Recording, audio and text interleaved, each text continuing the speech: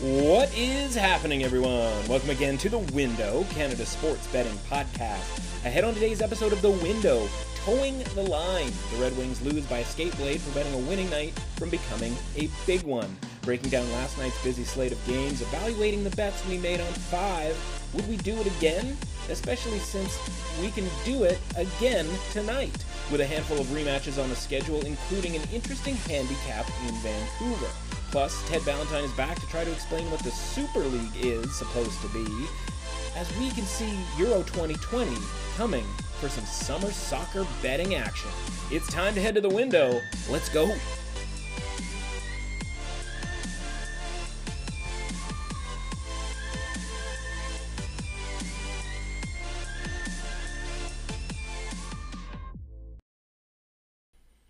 Welcome to The Window. I'm your host, Matt Russell. Ted Valentine, our boy, is going to join us here in a little bit to do a little soccer review on what exactly is going on. He's going to explain that to me like I'm 5 years old. But first, as they say in hockey, let's do that hockey. Thank you very much, Laszlo. Last night, big night in the NHL, had a lot going on. Felt like one of those nights that, again, story of this season. When do we get the big night, right? We're sort of churning along here, up a unit, down a unit, up a unit, down a unit, et cetera, et cetera. You know, overtime losses, shootout losses. And so it's all very sort of story of the season where we end up with a profitable night. But it felt like something that could have been 4 or 5 units on the plus side. And of course, it started with Tampa Bay and Carolina, a Action Network preview that I had written for this game about the total and sort of the concept of using expected goals for when sussing out, trying to figure out and handicap a total. Because these numbers are always going to be, 6, right? 5.5 if you have sort of a reputation or the analytics for being a lower scoring team or combination of two teams, versus maybe a 6.5 if you have a reputation for being a high scoring team, maybe playing a little loose from a defensive standpoint. And so Tampa Bay and Carolina, 5.5 is the number. And I talked about how in the games that they've played this season, their expected goals at even strength was well over 4 on average. It means all you need essentially is 1 or 2 power play goals, maybe a better than average expected goal rate, even from a conversion standpoint, right? Because we have these 4.5, for example, expected goal totals, and they only end up scoring 3 goals. Well, it's possible for somebody to score 6 goals, for 2 teams to combine for 6 goals if they had only 4.5 expected goals for. So there's a lot of leeway when you have that many goals. So 5.5 total. If your expected goals for at even strength is close to 4.5, that's pretty close to getting all the way to the total there before we even talk about power play, maybe a shorthanded, even empty net type of goal. And of course, that's the difference in this game from a total standpoint. Talked about it yesterday. If the number got down to -115, -110 for Tampa, that'd be worth the play there. So we ended up on both sides of this game. I shouldn't say both sides, but 2 different bets on this game, with the over 5.5 and Tampa on the money line. And so, Tampa goes and they win in overtime, so everything ends up sort of all's well that ends well from that game's perspective. But from the total perspective, 3 goals in the first half of the game, so you've got a decent pace at least going from that standpoint. Carolina comes back to tie it at 2, and now you get into game situation, right? And when you have a total at 5.5 or 6, when we're talking more along the lines of a push, we're kind of hoping maybe there's an empty net goal type situation. Obviously, 2-2 going to overtime doesn't help us when it comes to the over. And Peter Mrazek was the difference in this game, and he essentially stole the over, right? You can steal a hockey game for a team, you can steal a win away from another team, and he came up just short of being able to do that, in part, of course, thanks to Tampa Bay getting 2 early goals in, I believe both goals were in the first period, if not early on in the second period. So he ends up stealing the over by making some critical saves that stop Tampa Bay from taking a 3-2 lead before late game, empty net tomfoolery, right? So, we've got this 5.5, and part of the plan is for one team or another, when we're talking strictly about the total, obviously when you have Tampa Bay on the money line, you're hoping Tampa Bay takes the lead. You're just hoping for some team to go up 3-2, because now you're getting, especially this day and age, you get the 2.5 minute goalie pull situation, which of course leaves the net wide open for a 4-2 victory, but it also increases the possibility for a 3-3 tie to head into overtime and already cash the over. So again, all we need is that one more goal. And Mrazek, makes a series of saves, one of which was absolutely outrageous as he goes sliding, feet first, pads first across the goal line. Real great attempt on a no-look backhand shot by one of the Lightning players. Forget who it was off the top of my head. But, he does exactly what you'd want to do with Mrazek out of the play, but Mrazek dives his way or slides his way back into the play and kicks it off of the goal line, literally a, sort of puck's width away from going into the net and having Tampa Bay go up 3-2. And you go, okay, well, that's still just only 3-2. But of course, then that sets up, 2-3 minutes of empty net pressure, all of that sort of stuff. So you're probably, again, getting either a 3-3 or a 4-2 finish when it comes to these teams. But of course, if we don't get that, he makes the save, really just brings back the under into play with that kick save, and we end up splitting that game in reality. And then we have our two underdogs, right? We talked about this yesterday, how let's take these two at plus 200 and hopefully we can hit one. And we'll start with Florida and Columbus here. Florida 2.53. Actually, probably should mention Tampa Bay was full value for that victory, by the way. 2.22 to 1.39 in the expected goals for, 13-6 in high danger chances at even strength. But as for Columbus and Florida, 1.84 goals, expected goals for Columbus. Well, they had 2, so that's about right. And then Florida 2.53. They end up with 3 goals. 10-6 for Florida in the high danger chances. So again, Florida the better team at even strength. They convert 2 out of those 10. So again, a little bit better than average. Columbus 1 out of 6. So not quite the rate that Florida had. And so this game is a 3-2 game. This does get the empty net goal for anybody who had over 5.5. Though I'm not sure if that was even the number. It might have been a 6 for a push. But again, we've got them at plus 200. Florida takes a 3-1 lead, so you can't, beat yourself up, or you sort of can't complain necessarily about not getting home with the big underdog. But they played them well enough that, on certain days this might have worked out a little bit better. The one where we do have to have some complaints here is Detroit and Dallas. Now, again, a little bit different in this case. Dallas 2.33 to Detroit's 1.33 in expected goals for, so a full expected goals for 5-on-5 situation, better than Detroit. And Detroit has, converts 2 out of 4 high danger chances, whereas Dallas converts just 1 out of 9. So from, again, a metric standpoint, Detroit very fortunate to get that game into overtime. And as you're watching it, this is where the sort of metrics match up with the narrative, or the eye test, if you will. As you're watching it, you are, thinking, my God, we just got to get out of here. Just got to get into overtime for some 3-on-3 or the shootout. That's going to be the Detroit Red Wings' best opportunity to win this game. Sure enough, that was the case. Detroit, we get into the shootout, 1-1, getting into the 4th and 5th shooters.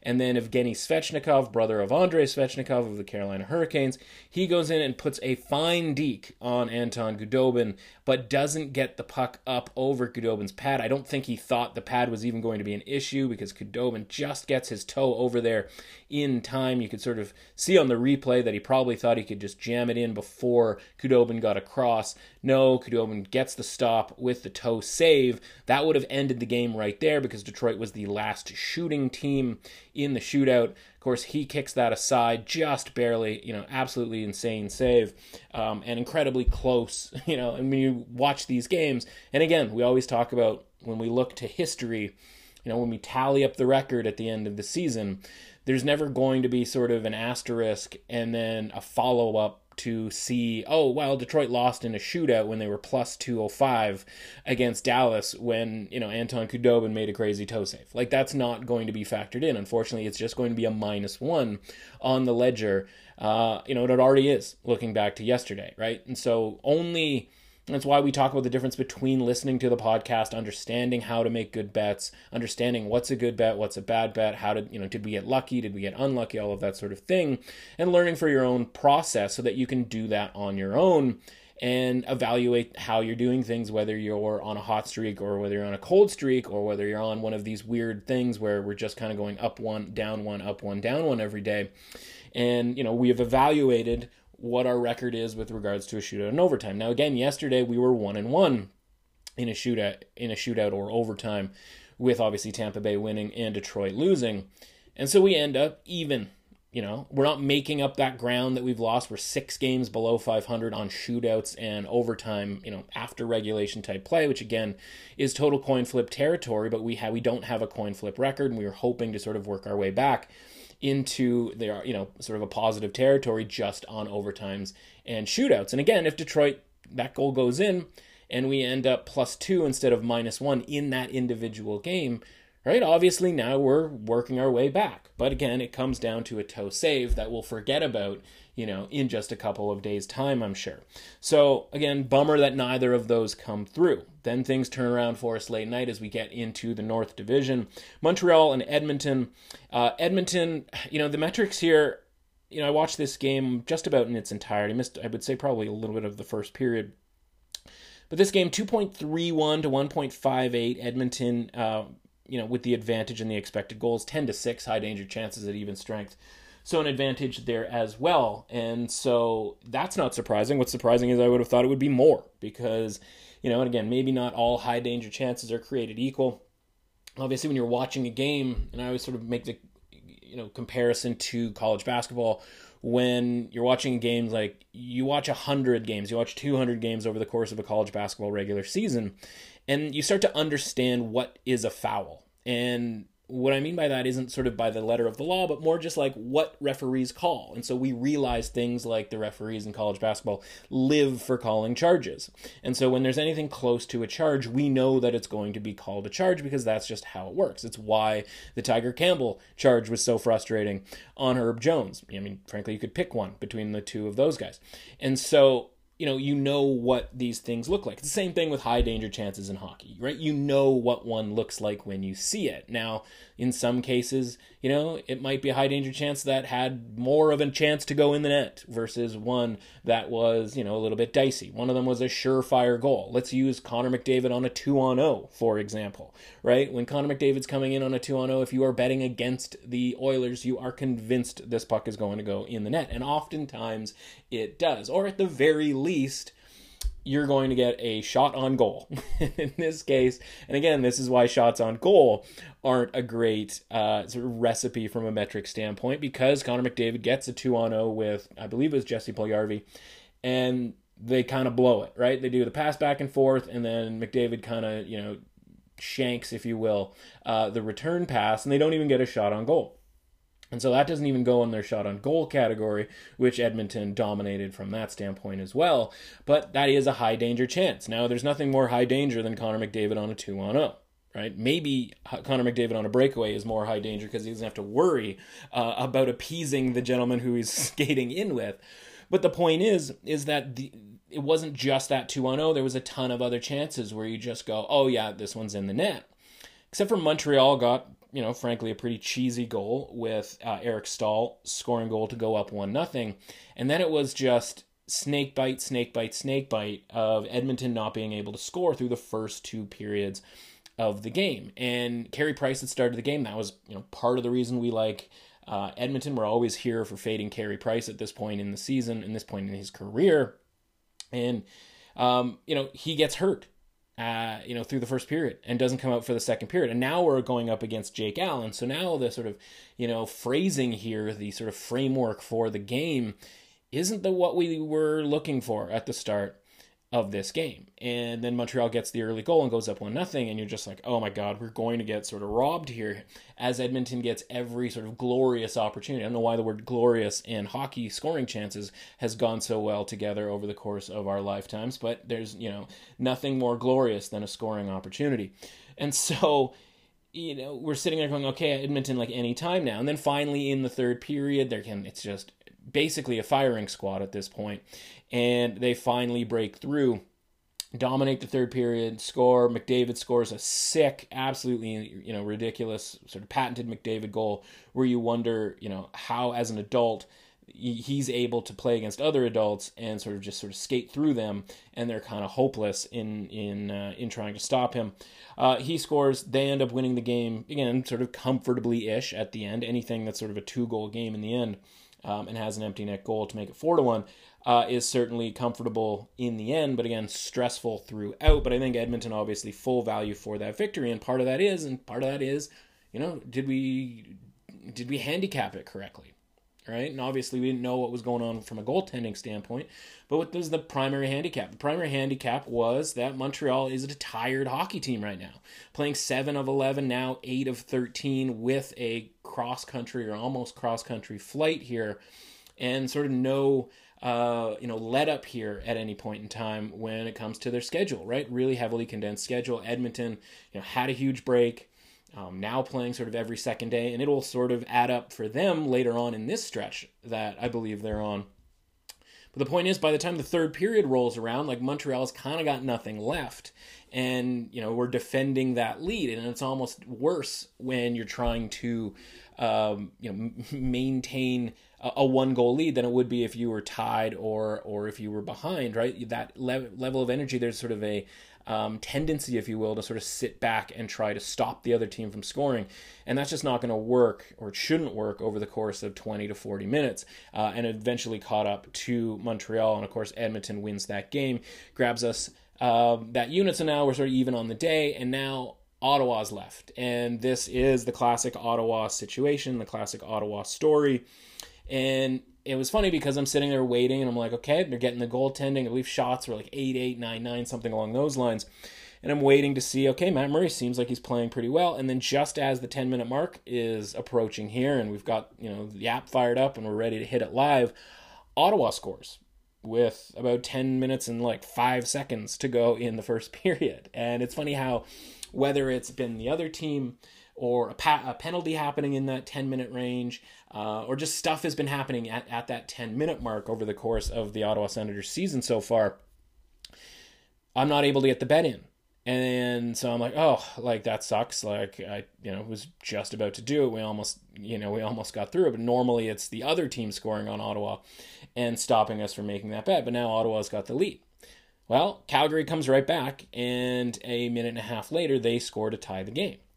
Now, the market reshifts itself right back because we got a tie game, so it goes back to plus 170, which is essentially what the closing line was. And, I thought that was strange, but I guess I sort of understand it. And so the reason I thought it was strange was, you have an underdog, and this is sort of maybe not chapter 1, but chapter 2 of the How to Bet on Sports, certainly live playbook. If you have the underdog, you want the least amount of time left in the game, right? You want to shorten the game as much as humanly possible. It's why basketball underdogs take enough time off the shot clock, right? That's why we saw that with UCLA. If you can get the same price for 30 minutes or for 10 minutes than you can for 60 minutes, you're going to want to do that. In this case, it was 50 minutes or 47 minutes. We're getting 47 minutes of hockey where the Senators just have to be 1 goal better than Calgary. And at plus 170, again, over the course of time, it doesn't have to be a 50-50 proposition. It can be, much closer to 40% of a win probability. And so, the reason I'm not that surprised that the number didn't change all that much was because Calgary was, in fairness, dominating play from an, high danger scoring chance standpoint. And this game ended up being, 8-3 in high danger chances for Calgary. But upon sort of closer review, the first period was 6-1 for Calgary. And so, again, if you're making this live number, or you're trying, going back and forth from adjusting it from when Ottawa was up 1-0 to this game being tied 1-1, you should be, I would assume, if you're doing the live numbering, obviously there's an algorithm involved, but, the person who's in charge of that at various sportsbook is probably seeing, okay, well, Calgary has taken, the better of the play here through the first 10, 12 minutes and then through the first period. so that this game, probably still should be at plus 170, right? If you're watching a game and we're talking about a 6-1 domination and a first period 1.08 expected goals for to 0.53 expected goals for Calgary, I do understand why they would want to keep that at plus 170. But the key factor here is just because that first period went well for the Flames. And I think if you looked at the Flames over the course of their season, there's a lot of situations where the first period goes really well, and then it kind of falls off towards the second and third, kind of obviously depending on, scoreboard and all of that stuff. But you're sitting there and you're going, okay, yes, it's 6-1 now, but that doesn't mean it's going to be 6-1 in high danger chances in the second period. It doesn't mean it's going to be 6-1 in high danger chances in the third period. This thing's not going to end 18-3 necessarily, unless, of course, it's Carolina and Nashville on Saturday, in which case it might end 27-4. So, you go, okay, well, Ottawa can find their sea legs here, and we're still, it's like they survived with a tie. Right? Which is kind of, again, the point of the live betting, whether it's the goaltending stinks or doesn't stink, or whether it's they just didn't play particularly well, right? Sometimes we just purely blame the goaltender. Sometimes we need to blame an Ottawa Senators team that, occasionally has a fair amount of defensive lapses or doesn't necessarily show up in full. And so, you go in, you go, okay, it's 1-1 here through whether it's 15 minutes of the game, 20 minutes of the game, but we're still getting plus 170. So I think we have to make this bet because, again, I'm not pinpointing it on the goaltending here, and I expect Ottawa to play a little bit better. Now, play a little bit better in this case kind of means that nothing really happens the rest of the way, right? 8-3 on the game, 6-1 in the first period means 2-2 in the high danger chances at even strength the rest of the way. So we've got ourselves basically a complete coin flip of a game. But again, that's where the plus 170 comes in. And if we keep having, coin flip situations here for, again, less than 60 minutes of hockey. So if we can keep getting 40 minutes of hockey coin flips at plus 170, we're going to want to take that every single time. And so that's what goes into live handicapping it there, because, again, we needed to see more than 10 minutes to see what was going to happen in this game, see how it was going to be played, see who was showing up and who wasn't, and giving us a little head start on this game, knowing that, again, the sportsbooks aren't adjusting for this, how much time goes by. Now, if it ends up getting into 10 minutes into the second period, halfway through the game, it's no longer going to be plus 170, might still be plus 150. Obviously, stuff will have happened. Maybe a goal will have been scored. Ottawa eventually gets a 2-1 goal. Eventually get a 3-1 goal, then Calgary gets a 3-2 goal, so things are getting a little bit dicey, but Ottawa ends up hanging on and getting an empty net goal, and we end up cashing that plus 170 for a profitable night. But again, we are just a toe away from Detroit flipping essentially 3 units in that game for a really big night. But we'll take the positive night, we'll take the positives from sort of how we're handicapping these games relative to the prices on the money line. As for tonight, Carolina and Tampa Bay, the big headliner game here, the rematch right away. I think this game's an interesting game for a couple of different reasons. One, I'd say I'm back to the well at over 5.5 on the goals here. A couple of different reasons. One, Rod Brindamore mentioned that he's looking to use both goalies. They have 3 goalies, so I don't know if that meant he's cutting one of the goalies or they're going to have a 3-goalie rotation or what, but the point is, relatively recently off of an injury, quite an extensive injury break for Peter Mrazek, doesn't look like he's going to be in net, whether that means Reimer or whether that means our boy Nedeljkovic, brutal with his name, whether it's with him or the other guy, right, you're not going to get Mrazek saving the day, you're not going to get Mrazek, stopping the over from coming through. So I like the over from the same reasons. Like even yesterday, a relatively tightly played game was still close to 4 expected goals. I believe it was 3.69, something along those lines, for the expected goals 5-on-5. And of course, you had power play goals for each team. So you take those 2 power play goals, you add on what the expected goals for were at even strength, and now you've got yourself 5.69. Now, obviously, you can't have 5.69 goals, but nor can you have 5.5 goals. So we're obviously a little bit closer to 6 than we would be to 5. There just happened to be only 4 goals in the game before it headed to regulation. So again, bit unlucky. And you could see it from a visual standpoint, from a narrative, eye test standpoint. You could see it with Mrazek making that big save, and you could see the path to the over kind of falling apart here. Well, if no Mrazek is around, listen, maybe Reimer makes the save, maybe our boy Ned, I'm going to start calling him Ned. Ned makes the saves that prevent this game from going over. Who knows? The big question here is, what does Tampa do from a goaltending standpoint? Is Vasilevsky coming back for a second straight game? Are we at a point here? How much does Tampa care about winning the division? Because, Florida wins yesterday. They take the lead in the division. Tampa fighting around. Carolina, they're all sort of lingering. Obviously, a 3-point game helps, not both teams, but at least sort of accumulates for both teams from a standings, points in the standings standpoint. And so, are they going to go to McElhinney? Are they going to go, second game of back-to-back? Do we just give Vasilevsky the break? Because that's more important to us than, it's certainly not going to be assuring themselves 2 points just by starting Vasilevsky. But we've seen the difference between Vasilevsky and McElhinney is quite large. And I wrote, again, went back to the well here from an Action Network preview standpoint so you can read a little bit more about it. But fundamentally, right, if Tampa is going with McElhinney, you have to bet Carolina. Carolina is certainly right now plus 100 to Tampa Bay's minus 120. So essentially the same line as it was yesterday, but I don't think we have, as of this, podcast publishing, if you will, don't have any, knowledge of whether Tampa Bay is going to go back with Vasilevsky or going to McElhinney. But if they go to McElhinney, obviously there's going to be an adjustment, and I don't know that you can make enough of adjustment. I don't see that Carolina going to sort of a minus 120 or minus 125 favorite on the road against Tampa, even with McElhinney in net. But I think that's an automatic bet on Carolina if McElhinney goes for them, and I would stick with the over 5.5 if Vasilevsky is in the net. 6, I'd be willing to even take that if it's McElhinney, because when we see again, don't want to blame him, but when he plays, it just seems like the possibilities of Tampa just kind of phoning one in here, giving up 3, 4, or 5 goals, again, not necessarily all his fault,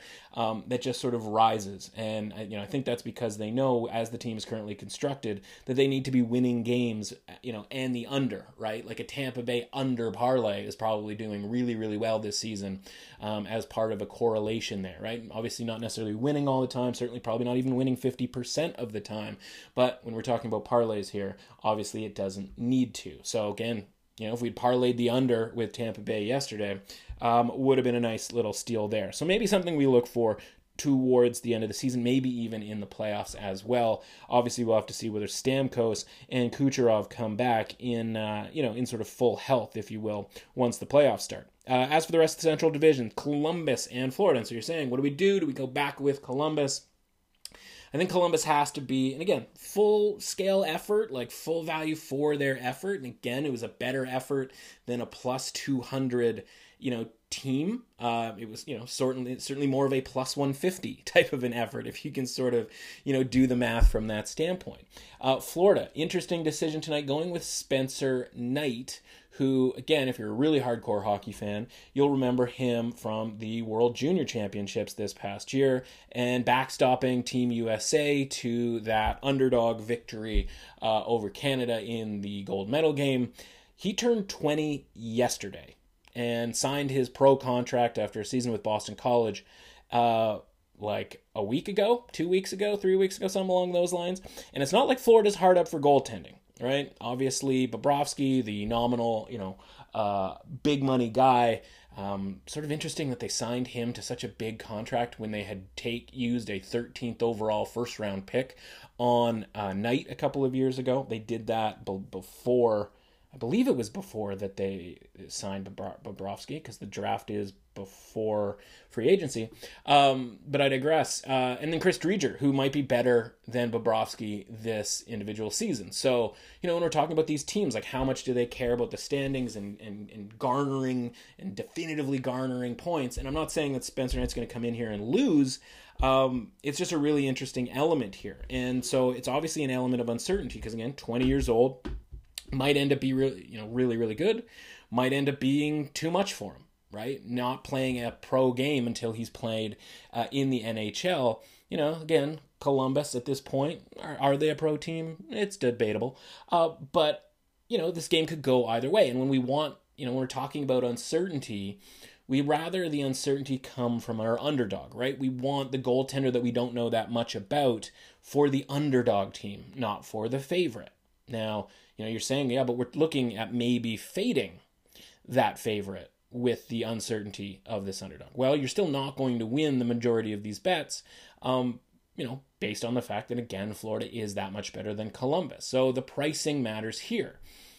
Difference is, this price right now, plus 175, I don't think we're going to get to see that plus 200 that we were able to catch at CoolBet yesterday. So if it's not going to get near 200, it then isn't the same bet. And is that because of Spencer Knight's, the uncertainty of Spencer Knight, where we've drawn the price down a little bit? That might be the case here for Florida. So, at this point until, and listen, I don't know all there is to know about Spencer Knight, but he's certainly not an unknown quantity, as again, a guy who was a 13th overall pick in 2019, which for goaltenders, and again, if you're not a hardcore, hockey fan, you know that goaltenders don't really go in the first round, and they don't play in the NHL when they're 20. And so we have to ask ourselves, are we backing a guy here who is, an outlier, 20-year-old rookie goaltender going to play in the NHL? How well is that going to go? Now, again, the answer is, I don't know. So I certainly don't think you can bet on Florida with that level of uncertainty. And again, that's why the price has dipped here. So we'll see where we end up with that. Detroit and Dallas, I expect Bernier in for Greiss. But again, Greiss, perfectly fine. He's played well enough that you're not sitting there going this guy's terrible. We need Bernier in every single game. I expect Bernier to get the start. I expect Ottinger to get the start for Khudobin, so a different matchup there. Again, but in this case, we're getting the plus 200 again. In fact, you can get a plus 220 out there for Detroit. So I think we have to go back to the well here. And again, fully expect to lose this game. Dallas, my model makes Dallas a 60% favorite here. They're going to win this game a bunch of the time. 61% to be specific. But again, the price on Dallas says that it should be 73% of the time they win this game. The price on Detroit says it should be 69% of the time. Again, so you're getting an 8% edge there on Detroit. And so that's certainly, for me, again, not a comfortable bet because, again, from a probability standpoint, Detroit's probably going to lose. But it has to be a bet in this case at anything over plus 200 between these two teams. And then finally, the sort of headliner within the headline, Toronto and Vancouver in the North Division. And of course, much has been made, especially over the last 48 hours, about the win for Vancouver against Toronto. And listen, I was relatively as muted as I possibly could have been in yesterday's show, sort of celebrating it, if you will. But the difference between, tonight's game and Sunday's game. Well, one, we have a little bit more information, right? We know, we already knew that the number's inflated. The number's always going to be inflated. Guess what? The number's inflated again. Okay, that's sort of part one of the equation. And part two then is, okay, what are we taking from that first game that we can move forward into this next game? And what we can take is Toronto was much better, and you could sort of say, okay, for obvious reasons, and that's, completely understandable. That's what I would say too. But Vancouver got that push, right? They got that sort of however you want to sort of, the magic, the inspiration, the sort of intrinsic thing, that the sort of never give up concept, right? And that was, I think, symbolized by Braden Holtby and some of the saves that he made. Obviously the save, the, poke check kick save that he made, that sort of saved the game for them. It's just an example of that. And so they've proven essentially what they've needed to prove in that game. So are they going to have, and let's use this, sort of hackneyed term, but the desperation? Are they going to have that desperation in this second game, or have they done what they've going to do? Have they, effectively blown their whatever in that first game? And now you've got on the flip side Toronto, right? And what do we talk about pro hockey, pro sports in general, right? What's the biggest motivator? It's embarrassment, right? And so that's an embarrassing loss. It's a tremendously embarrassing loss for the Leafs. And so you're going to get the Leafs effort, 100%, all of those sort of cliches. You're not going to get the, kind of dicking around, overpassing, all of that sort of thing. Are you going to get the same game from Braden Holtby? Like, that's probably the last great game that Braden Holtby ever plays in his life, to be completely honest with you, because we know that he's at the back end of a really, really good career, obviously a Stanley Cup winning career. So he's not going to be as good. I expect Toronto to be as focused, if not more focused, and that even if you said that they weren't particularly focused in that game, they had, 65% high danger chance rate, right? 65% of the expected goals, even I think a little bit higher than that. And so obviously, they have the ability, they have Vancouver with the, lack of a better term, disability, no Alex Edler, so you've got a weaker defense that was already strained to an nth degree. The two guys that basically never played in the NHL and, a ton of minutes for the other four defensemen, and now one of those four defensemen is gone. Like, it's going to be incredibly difficult for Vancouver to win this game. So yes, the number's inflated, and yes, there's obviously attacks, and we sort of know what we know about this, but it's not going to be minus 400. It's going to be closer to like minus 300, which again, from a money line standpoint, isn't particularly comfortable and isn't something that we should be doing kind of under any circumstances. But if you want to sort of minimize your risk, I don't hate minus 1.5. I don't hate minus 1.5 at a minus 110, minus 115, sort of standard one unity type bet, right? Like if you lose that unit in, 1.1 units, 1.15 units, it's not the end of the world. I just think that there's a better than 50% chance that Vancouver gets absolutely smoked in this game. And I don't think anybody would blame them at this point, right? You can muster that energy in that first game because, again, as much as COVID hit and all of that stuff, like you do have sort of a pent-up energy, if you will, for that game. Now, even that pent-up energy for that first game out, where everybody does, everybody thinks you're going to lose, like even then, it still was 35% of the expected goals for. Like, it's not like they used it all to be dominant or they used it all to be, playing at an even level with the Leafs. They just got, frankly, really lucky. And they did so on heart and guile and all of those sort of, narrative, descriptors or whatever. I just don't know that that's there tonight, right? Business has been taken care of. Stuff has been proven. Now it's Toronto's turn to prove something.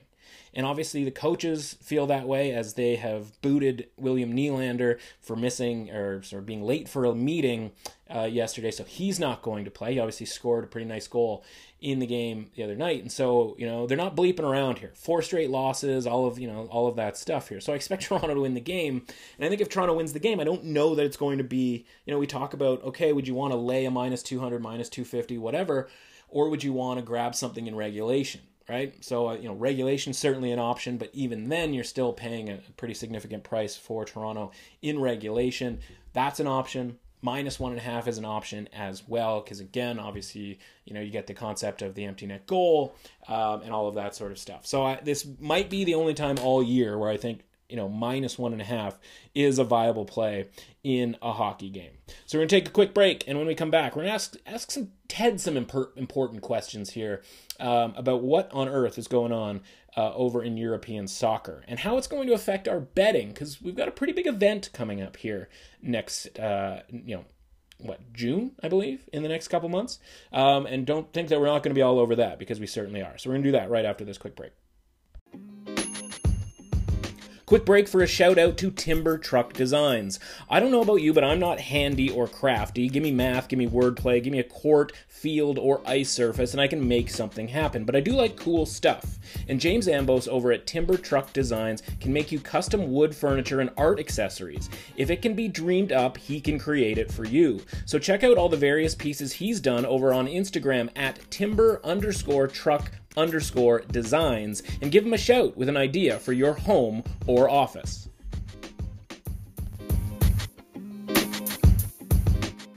All right, he's back after a week's hiatus for a little Tuesdays with Ted, fresh off getting stabbed in the arm for the greater good of our society, and that maybe, just maybe, one day we'll all be able to play golf again. Ted Ballantyne, how you feeling, pal? Hey, I'm feeling good. I have no side effects to speak of yet. And for those at least who are kind of up in our neck of the woods, anyone listening in the Ontario region or wherever, you know what? Get on the phone and just call a pharmacy if you're of the age. Because I'll tell you what, I am on a waiting list at several different places, including the place I was just at to get my shot, where they are also literally taking walk-ins as we speak. So these waiting lists, I'm sure they work eventually, but if you're interested, just get on the phone, call someone, and maybe they'll just say, yes, come on in. Yeah, I mean, listen, we don't need to get too deep into it, but it is quite incredible the difference between, sort of the idea of getting in line versus they just seem to be standing there with a needle ready to fire at any right. given moment. My boy Alan, he was ready to fire it off any second. There you go, first name basis with him. That's nice. So as much as we've gone off the rails here a little bit, we do actually have focus. Rare for us, admittedly, on Tuesdays with Ted. Simply put, a lot going on in the realm of soccer, which is sort of your department and something that we're going to rely on you for here as we get closer to a relatively large event coming this summer. But this Super League business, which has kind of been all over the sports landscape here, where you have different people, giving their opinion, and people like myself who don't really have an opinion or just sort of a little bit, I don't want to say confused by it, but a little bit sort of like, okay, so why are we doing this? By the way, the name Super League, in a sport that has kind of a fun vocabulary, we've got, leagues, La Liga, Premiership, Bundesliga, like some very fun stuff. Super League feels like a very Americanization type thing, and maybe that's why people have such an issue with this. But fundamentally, what is this, and why is this? Well, I will say there are a couple European leagues, just like the Premier League. Like there are a couple, like in Spain, like the Superliga. Like Super League exists over there. It's just when you say it in English, it sounds really stupid. Very comic booky.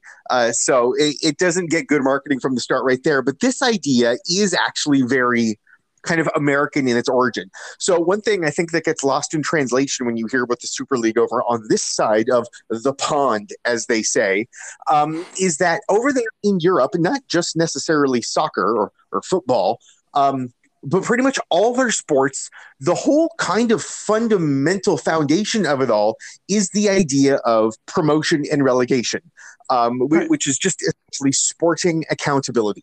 Unlike over here, where you have a league of, say, the NFL, MLB, whatever it may be, and there's 30 some odd teams in each, and those are the 30 teams.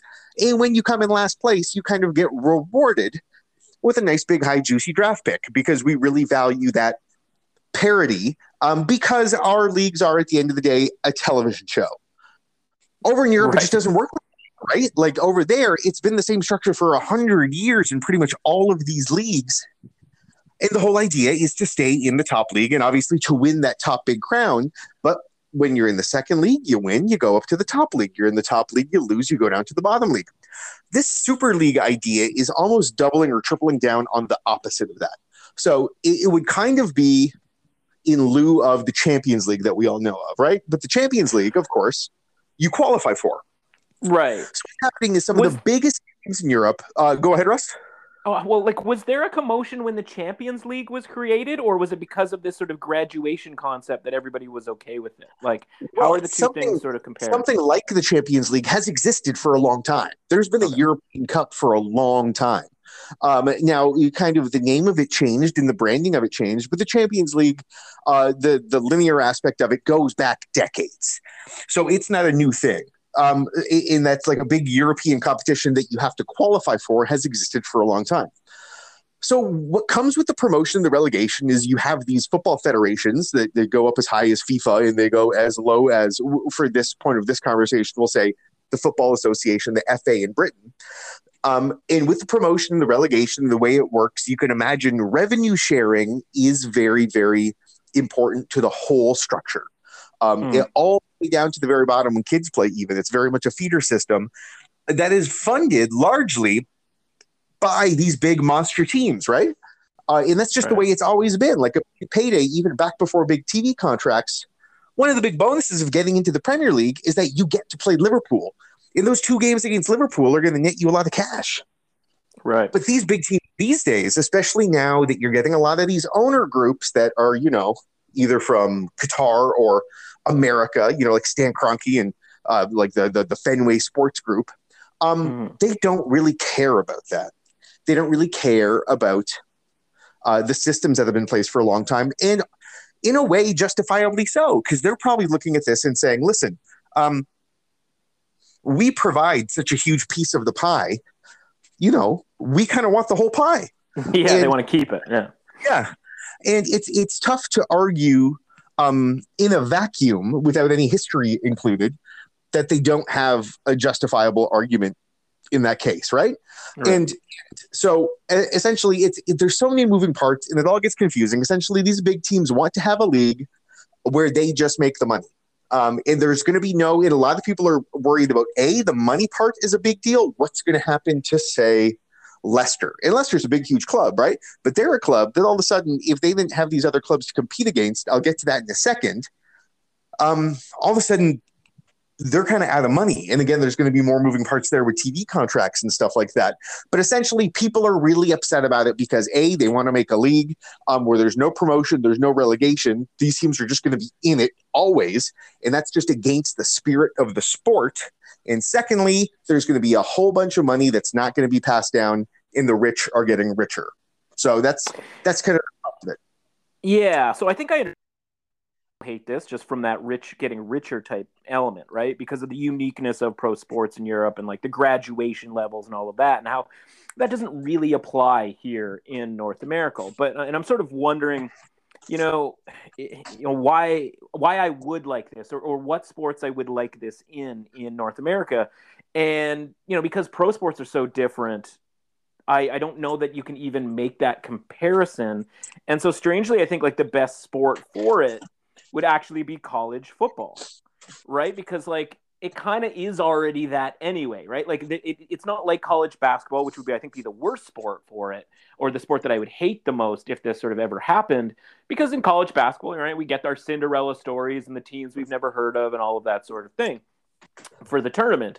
But in college football, like I already know at least 2 of the teams that are going to be in the 4-team playoff. And I understand, like, Clemson playing Citadel is going to earn them some money, and like that's why we can't have this. And I guess I would be disappointed for Citadel as an example, or App State, or whomever, if they weren't able to get that paycheck for just getting obliterated by Alabama or Clemson, once a year. And so, obviously, there, like from an infrastructure standpoint, that's kind of really a bummer. But the sport that I think that almost tried to pull this off, that I actually think would be cool, is golf. They sort of tried this where they all realized, like, hey, we're all just kind of here to watch like 20 guys, and like all these other dudes, because there are so many tournaments, they're all just kind of making money off of us. So, like, do you sort of look at it from a North American perspective and ever kind of go like, well, this is, this league or that league should do this or whatever? Is it just too different? And sort of, what do you think of my concept of like where were you when it comes to like that golf idea where these guys were trying to sort of separate? Well, it's besides if we want to lose the word amateur, shamateur, however you want to describe it, I think your NCAA football one is the easiest one to compare. Whether I think it's a good idea or not, beside the point. But essentially, the argument you would have against it, so the argument that's setting up in Europe, isn't so much, say, Citadel arguing against it. Like, of course, lower-level teams are. But this would be, say, you take the 10 biggest teams, whatever. It would be those 10 biggest teams versus the NCAA. So it would be the actual NCAA themselves super worried about the Super League of NCAA football teams, because these 10 NCAA football teams forming a Super League are breaking away from the NCAA. So just like UEFA and FIFA and the FA in England, there are no good guys in this soccer thing, but the NCAA obviously wants their money.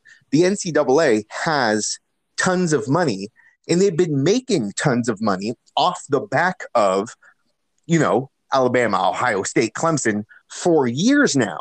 So this would be like those schools, just like you're saying, being like, wait a minute, we're putting all of our money into this NCAA, and I'm sure NCAA is probably sitting on $1 billion in a cash reserve, and I'm sure Alabama is partly looking at that saying, why?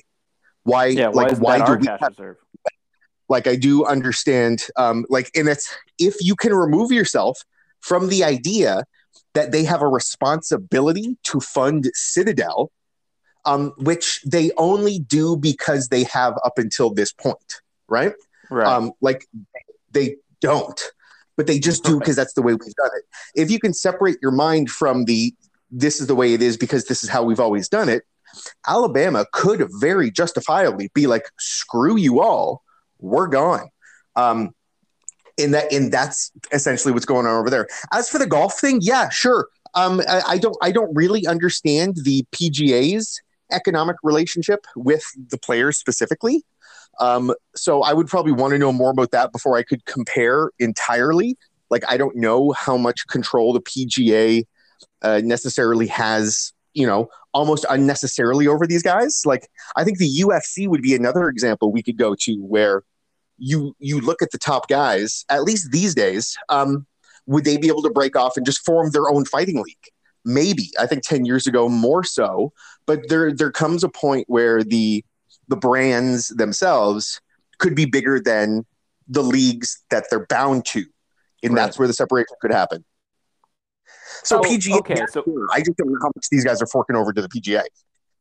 Yeah, I mean the PGA, that's a way bigger conversation. But so FIFA and UEFA don't like this, but fundamentally, like, how is it actually going to change the club play? Because it's not like these teams are leaving their own specific country.